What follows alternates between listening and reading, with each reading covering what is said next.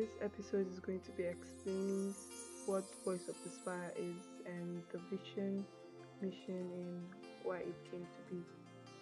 My name is Deborah, and I've been privileged to carry out this vision. Voice of the Spire is a vision to be a voice at the top, especially as a Christian in our generation, to be a voice at the top in this earth, to lead people to Christ, and help to be leaders in everything we find ourselves in. Voice at the top came to me in a time where I was a very inaudible person. I couldn't express myself through words. I didn't want to speak. I didn't know how to speak. And that has been a fear for me. And so I decided to just recoil and relax in silence. But then the Lord gave me this verse. I thought it was just a general verse at first, but then with time I realized, okay, this is really an assignment, and I believe the assignment is now. The Lord gave me Jeremiah chapter 1, and I'd like to read from verse 4. The Lord said to me, I chose you before I gave you life, and before you were born, I selected you to be a prophet to the nations. And then Jeremiah answered, Sovereign Lord, I don't know how to speak, I am too young. But the Lord said to me, Do not see that you are too young, but go to the people I send you to, and tell them everything I command you to say. Do not be afraid of them, for I will be with you to protect you. I, the Lord, have spoken. And then the Lord reached out and touched my lips and said to me, Listen, I am giving you the words you must speak. Today I give you authority over nations and kingdoms to uproot and to pull down, to destroy and to overthrow, to build and to plant. This verse was really amazing. Being someone who is always keeping quiet, all the talents locked in. It's been a very drastic change for me to be able to speak out this way. And if you read the scripture properly, Jeremiah chapter 1 from verse 4 to 9, you see that every single time that Jeremiah tried to say, I cannot speak, or I'm too young, or what will I say, the Lord made it clear that He had put His words in our mouth. God made it clear to him that it was not just something to play about. It is something that God had prepared him even before he was born. This is something that God is commanding him to do, and this is something that God is engracing him to do. Because the Lord reached out and then touched his lips and said, I am giving you the words you must speak.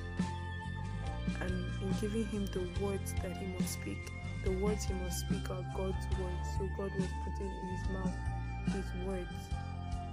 And he gave unto Jeremiah authority over nations. And this is the vision that God had brought to me. I've been privileged to have this vision, and I don't want to take it for granted. And I've been holding it in for a while, and I believe it's time to finally come out. Voice of the Spire is having a voice at the top. I guess that's going to be our slogan. Voice of the Spire, voice at the top. The spire is a special piece. It's mostly like a top overall finishing piece put on a building, mostly seen on skyscrapers, churches, etc. It's a very significant piece. It's an identity, sort of.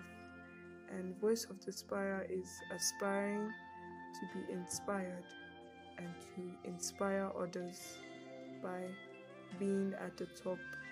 We need our voices as children of God to be at the top. We cannot keeping to ourselves. We need to start opening up and speaking up.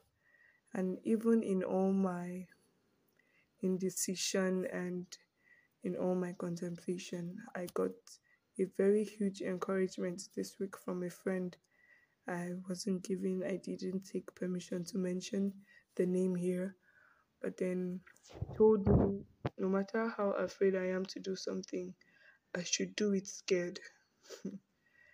Never thought of it like that. Gave me two scenarios, that of Abraham when he was trying to sacrifice his son before God had stopped him.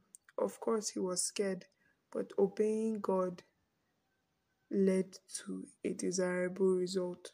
Even with fear, it led to a desirable result.